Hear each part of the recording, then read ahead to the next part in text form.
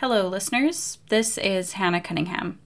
We're on a little break right now, so this week we're airing an archive from January 2019 created by Sophia Osborne.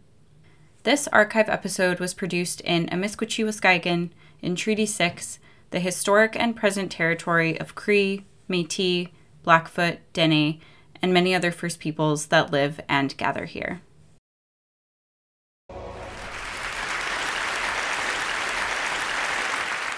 Now, extinction is a different kind of death.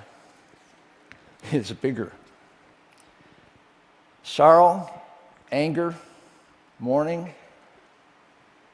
Don't mourn, organize. What if you found out that using the DNA in museum specimens and fossils, maybe up to 200,000 years old, could be used to bring species back? What do people think about it? Do you want extinct species back?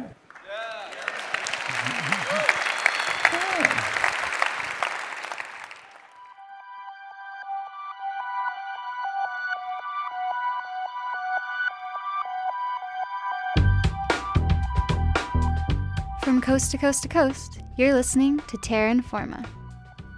My name is Sophia Osborne, and today I'm going to tackle a big question. Should we bring back species from the dead? I'm talking about something called de-extinction, where selective breeding, cloning, or genetic engineering is used to create living replicas of species we've lost. De-extinction isn't science fiction anymore.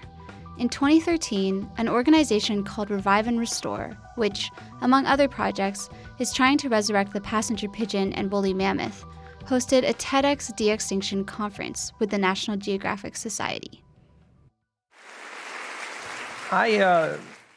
Just imagine that someone handed you a thumb drive with the sequence of DNA for some extinct species. Just imagine that somehow you could get your hands on a DNA molecule with that matching sequence. Now again, just bear with me. Just imagine that you could get that DNA into a cell, and you could coax that cell to divide, and that it would become an embryo. Would you be able to bring back a species from extinction, something that hadn't seen the light of day for millions of years? If you compare the extinctions that have happened recently to what you see in the fossil record, you can see that in some groups, like mammals and birds and amphibians, we are going way beyond the way it used to be. We're about maybe 100 or 1,000 times higher than before. So we could be entering the sixth mass extinction in the past 500 million years. Really, it's up to us and what we do that decides whether we end up on that list. So perhaps de-extinction could be a part of the strategy that keeps us from getting on that list.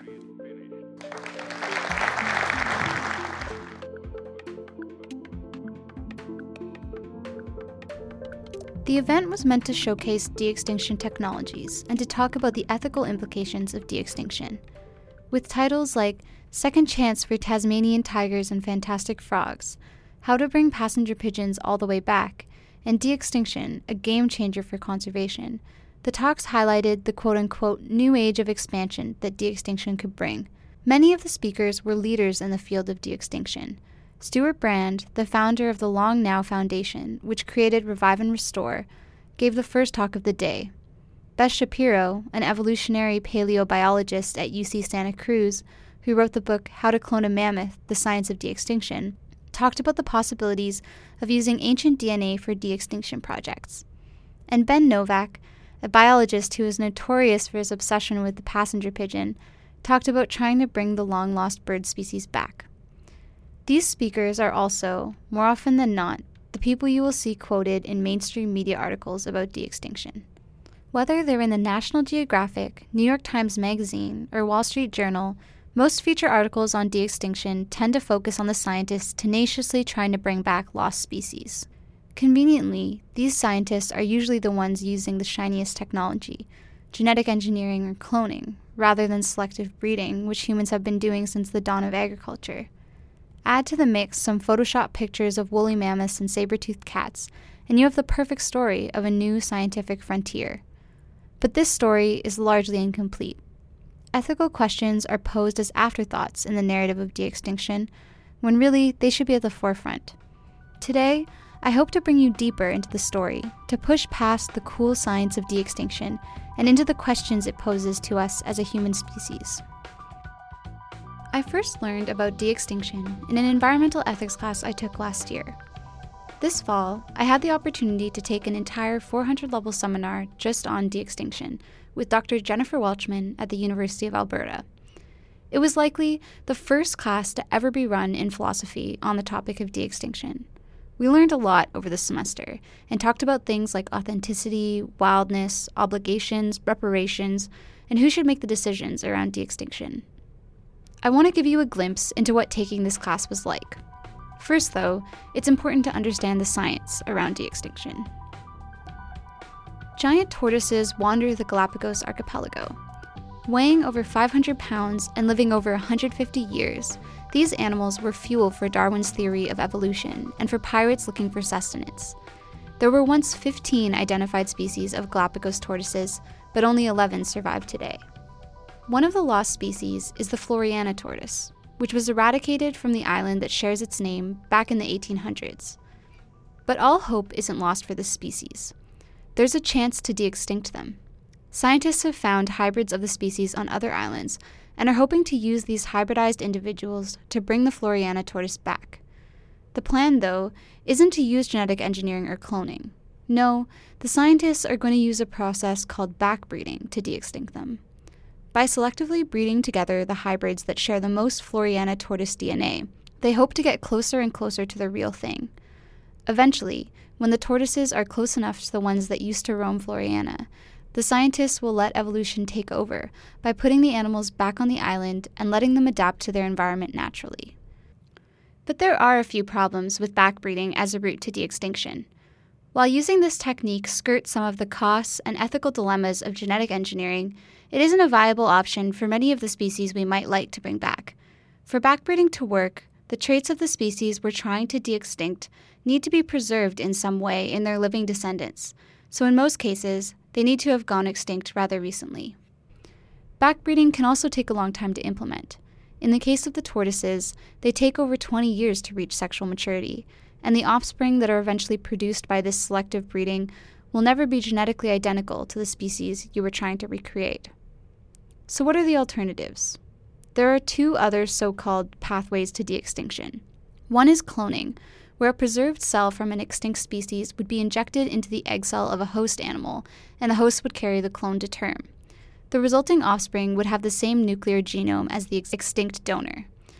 But there are major problems with the viability of cloning. For one, high-quality cells are needed to make cloning happen, and for most extinct species, we don't have those kinds of samples. We would only really be able to clone the species whose tissues we have purposefully collected and banked. But even then, the viability of the cells declines over time as the tissues sit frozen in biobanks, which doesn't bode well. There is one more way we could de-extinct species: genetic engineering, which some scientists believe is the most likely path to de-extinction.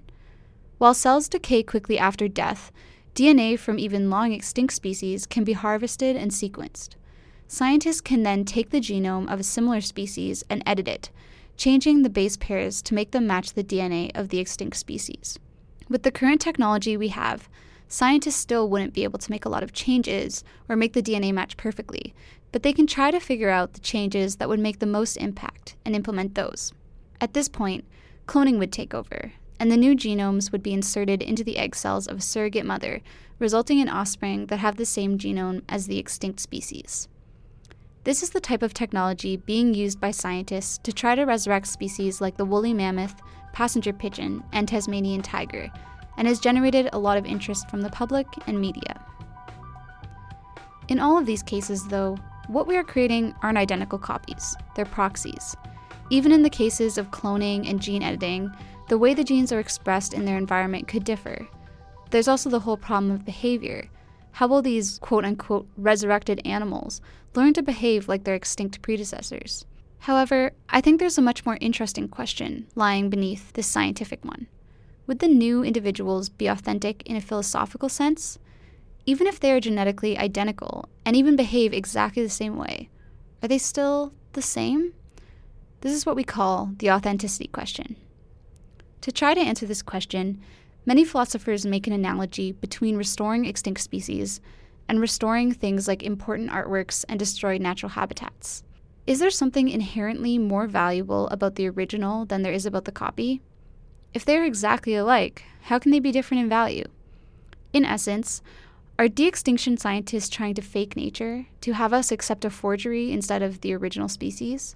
In his essay, Faking Nature, Robert Elliott poses this thought experiment.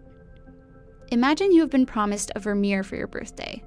The day arrives and you're given a painting which looks just like a Vermeer. You are understandably pleased, but your pleasure doesn't last for long. You're told that the painting you are holding is not a Vermeer, but instead an exact replica of one previously destroyed. How would you feel? Disappointed? What if the person who gave you the gift insisted that there isn't a difference between the replica and the original? Obviously, there is a difference, the genesis of the painting.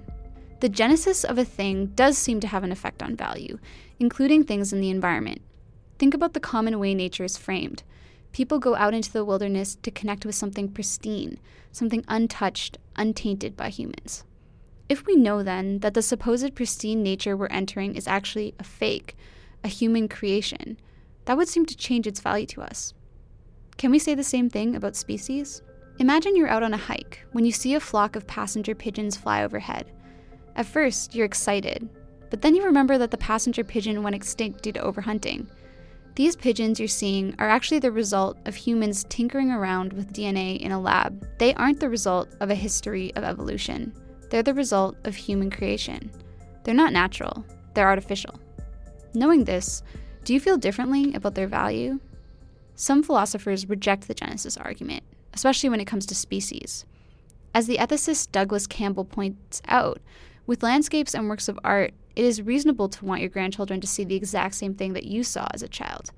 The Mona Lisa in the Louvre, the Grand Canyon in all its glory, having them see just a copy, a replica of the Mona Lisa or a human-constructed Grand Canyon, wouldn't be satisfactory. But when it comes to something like the white rhino, you would never expect your grandchild to see the exact individual that you saw as a child. That would be impossible. Individual members of a species die, but new members take their place. In this way, Campbell argues that when it comes to species, a copy is just as good as the original, since every individual is a result of reproduction anyway. He says there's nothing special about de-extinction. It's reproduction, just with a time delay and a lot of human intervention. Whichever way you stand on the authenticity of the individuals produced through de-extinction, there's another important question. Could the de-extinct species ever really be wild? What does wildness mean? That's a big, loaded question. Think back to what we talked about before. The way nature is often portrayed as an escape from human civilization, a way to reconnect with something pristine and untouched by humans. This idea of nature is fraught with problems. From the way it erases indigenous peoples' historic presence on the land, to the way it seems to stop us from imagining a world in which humans cohabitate with the natural environment. But still, there's something enticing about this idea of untainted wildness. If we do value wildness, does that mean we lose something when we interfere with the genomes of wild organisms? Could it even make the natural environments we value less wild? If wildness means a lack of human intervention, we may be out of luck. The new reality we live in of climate change and mass extinction is turning everything on its head. To preserve ecosystems and species will likely mean a lot of human intervention. So is it worth it? De-extinction might seem like playing God, like interfering with evolution and the natural order of things, a way to make the world around us less wild and more artificial. Maybe that kind of human intervention can never be justified. But maybe de-extinction is more than just justified. Maybe it's our moral imperative. Do we owe it to species to bring them back? Many people say we are now in the Anthropocene, a new geological time period defined by human dominance over the environment. We are also in the midst of an extinction event run rampant. The current extinction rate is said to be at somewhere between 100 and 1,000 times normal background levels. From insects and amphibians we haven't even discovered yet, to megafauna like the white rhino, southern resident orca, and mountain gorilla, many species are teetering on the brink of extinction. Many more are gone, maybe forever. Through a combination of overhunting, habitat destruction, introduced species, and climate change, humans as a species have become the biggest threat to life on this planet. Through our world domination, we've led to the extinction of many species. Do we have a responsibility to make reparations for those harms? And if so, what should those reparations look like? We seem to have an instinct that human-caused extinction is wrong, that killing the last member of an endangered species is worse than killing a random member of a non-endangered species. But can we really have obligations to a species as a whole? Unlike individuals, species don't really have interests and they can't really suffer. However, the philosopher Holmes Rolston, sometimes seen as a quote-unquote eco-fascist, argues that killing a species is a type of superkilling that destroys a whole natural lineage and history and is morally worse than killing an individual. If we accept that we have a duty to try not to cause extinction, then does that mean that we have an obligation to the species we've killed off? There are two kinds of reparations we could look at in this case. We could be forward-looking and take responsibility for our actions and try to prevent more extinctions in the future. On the other hand, we could try to repair the harm we've caused by bringing species back through de-extinction. Some people argue that de-extinction is a quote-unquote techno-fix, a band-aid solution to what is really an underlying social problem, human hubris and domination over the planet. It is, I think, a justifiable worry that de-extinction may allow us to continue living in this world in an unsustainable way. Will de-extinction allow us to erase the mistakes of our past and stop us from learning from them?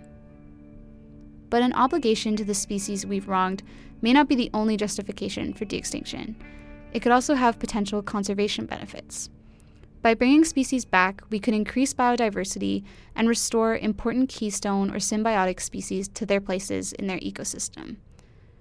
The scientists who are working on making proxies of species like the woolly mammoth and the auroch, the huge ancestor of modern cattle, argue that restoring these grazers to their traditional habitats would open up more grassland and stimulate their ecosystems. But some conservationists argue that de-extinction would be a distraction from other conservation efforts and divert resources away from trying to preserve the biodiversity we still have. If you're willing to look at justifications for de-extinction from an anthropocentric point of view, you open up a whole new set of possibilities.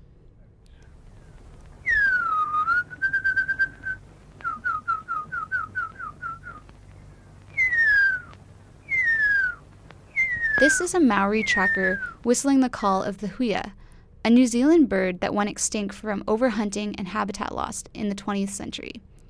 The huia were sacred to the Maori, and their feathers and skins were used to symbolize a person's ranking.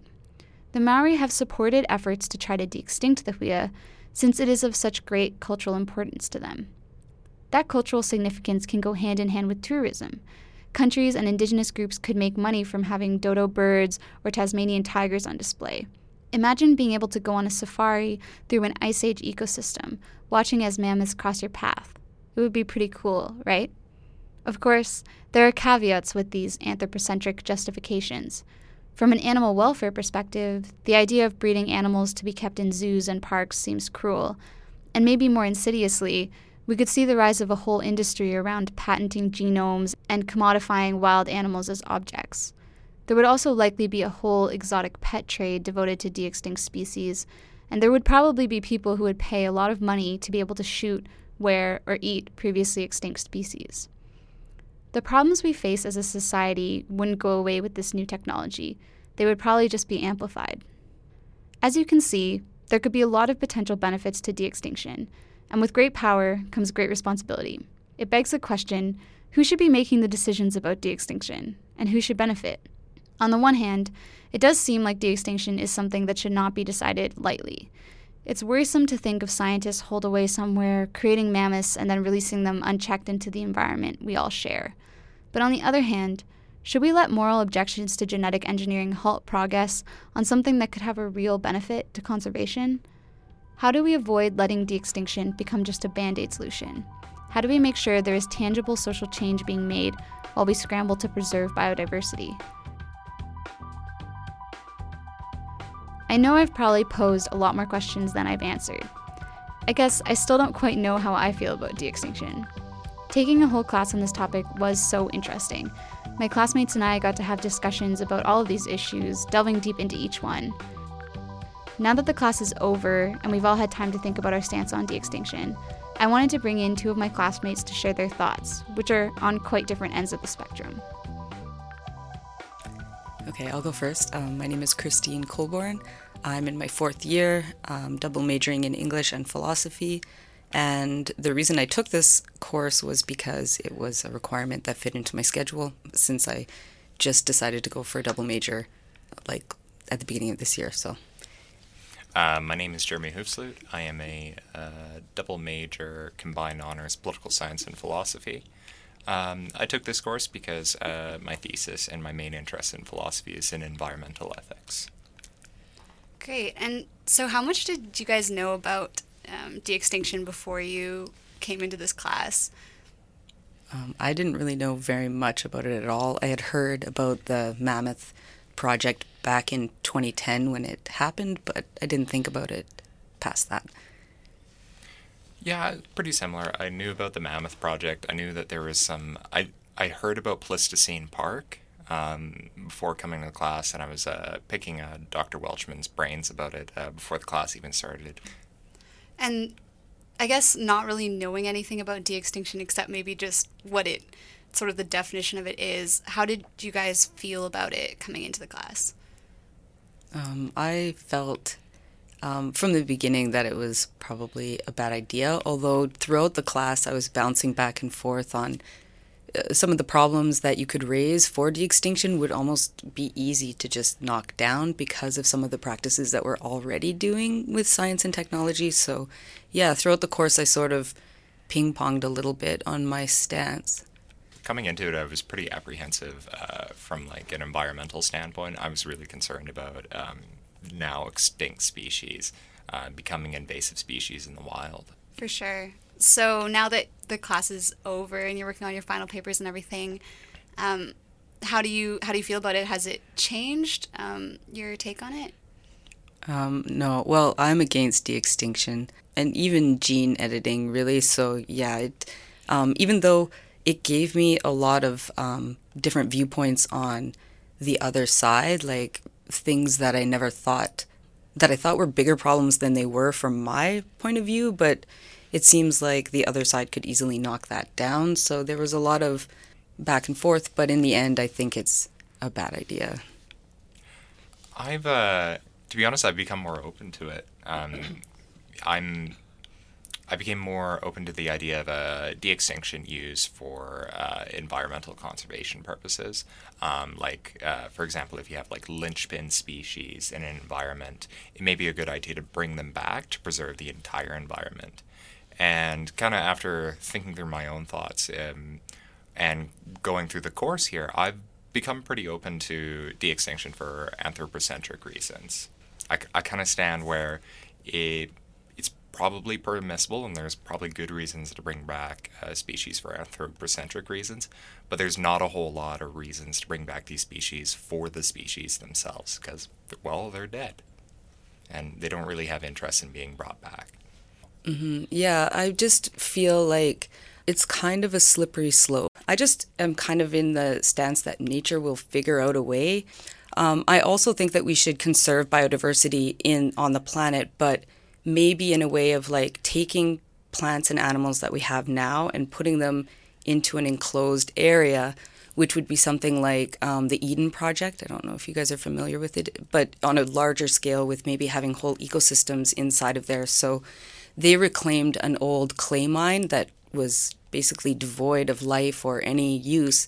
Like it's a whole big conservation project. And I think that biodiversity could, you could foster it in those kind of places without having to edit genes and things like that just by controlling environments in these enclosed spaces. But granted, you will lose things like the authenticity, natural nature, that kind of thing, or wildness. So, yeah, that was an interesting place to take that. I certainly value naturalness a lot and like a natural value, and I really encourage us to not really intervene in ecosystems because there is a natural goodness to these ecosystems. There's something good about just that ecosystem that is just in virtue of its naturalness? I would be more interested in biodiversity that grows and develops out of the environments that are just changing, or if we can set something up that could be sustainable on its own, then those environments would just be, like bugs and amoebas and all these things would just be growing on their own. And if it's just to reclaim the environment, maybe there's ways that we could, if the creatures that are created aren't even really going to be those creatures, maybe we could simulate this in some other false way. Spreading dung, digging up the ground the way that an auroch would, just with machinery rather than, I don't know. To me, that just seems like so much human intervention when we could do something maybe like once, or, bring something back and hopefully put it into the ecosystem and then not have to intervene more. Like, it just seems like that would be so much work. But I think we're always going to have to intervene, constantly, because our environment is always changing and we're never going to be stopped in one place. So we're always adapting and we're always going to have to adapt. And so, I don't know, yes, we might change the world into a completely human run where we have underground water and everything, where we've got oases around the world, but they're not natural. I don't think that would be a bad thing. See, kind of my response to that is kind of creating these artificial domes and even using kind of cat machinery to dig up stuff the same way an auroch would. It seems like a lot more wildness and kind of a lot more infringement upon the environment. We could just release a couple of aurochs and they would do all of that for us. And while the aurochs themselves probably wouldn't be wild in many senses, it would be far less of an intrusion upon the wildness of these ecosystems than to take cat machinery, or even just shovels if we want to be holistic, and start digging stuff up, send teams of people into areas to knock down trees the same way an auroch would. It seems to me that even though the aurochs themselves wouldn't be wild, they would be a lot better at preserving wildness. Kind of my thoughts on all of this is it would be silly to think of de-extinction as an end in itself. As we've kind of come to an agreement here, if we bring back a mastodon, it's not really wild, and even to some extent, it's become this artifact in a sense. But what's really going to be the kicker for de-extinction is going to be the instrumental effects of it, and that's really where you and I have had a disagreement on this. Is do the goods of de-extinction outweigh the bads? That was Christine Colburn and Jeremy Hoofsloot, two of my classmates, discussing de-extinction. Now you've had a chance to look at de-extinction, not just the scientific possibilities, but also the potential moral and ethical dilemmas it poses. So, what do you think? Tweet us your thoughts at Terra Informa, and check out our website, terrainforma.ca, for more information about de-extinction. Thank you to Hannah Cunningham, Carter Gorzitsa, Amanda Rooney, and Dr. Jennifer Welchman for their help with this episode. I've been your host, Sophia Osborne. Catch you next week.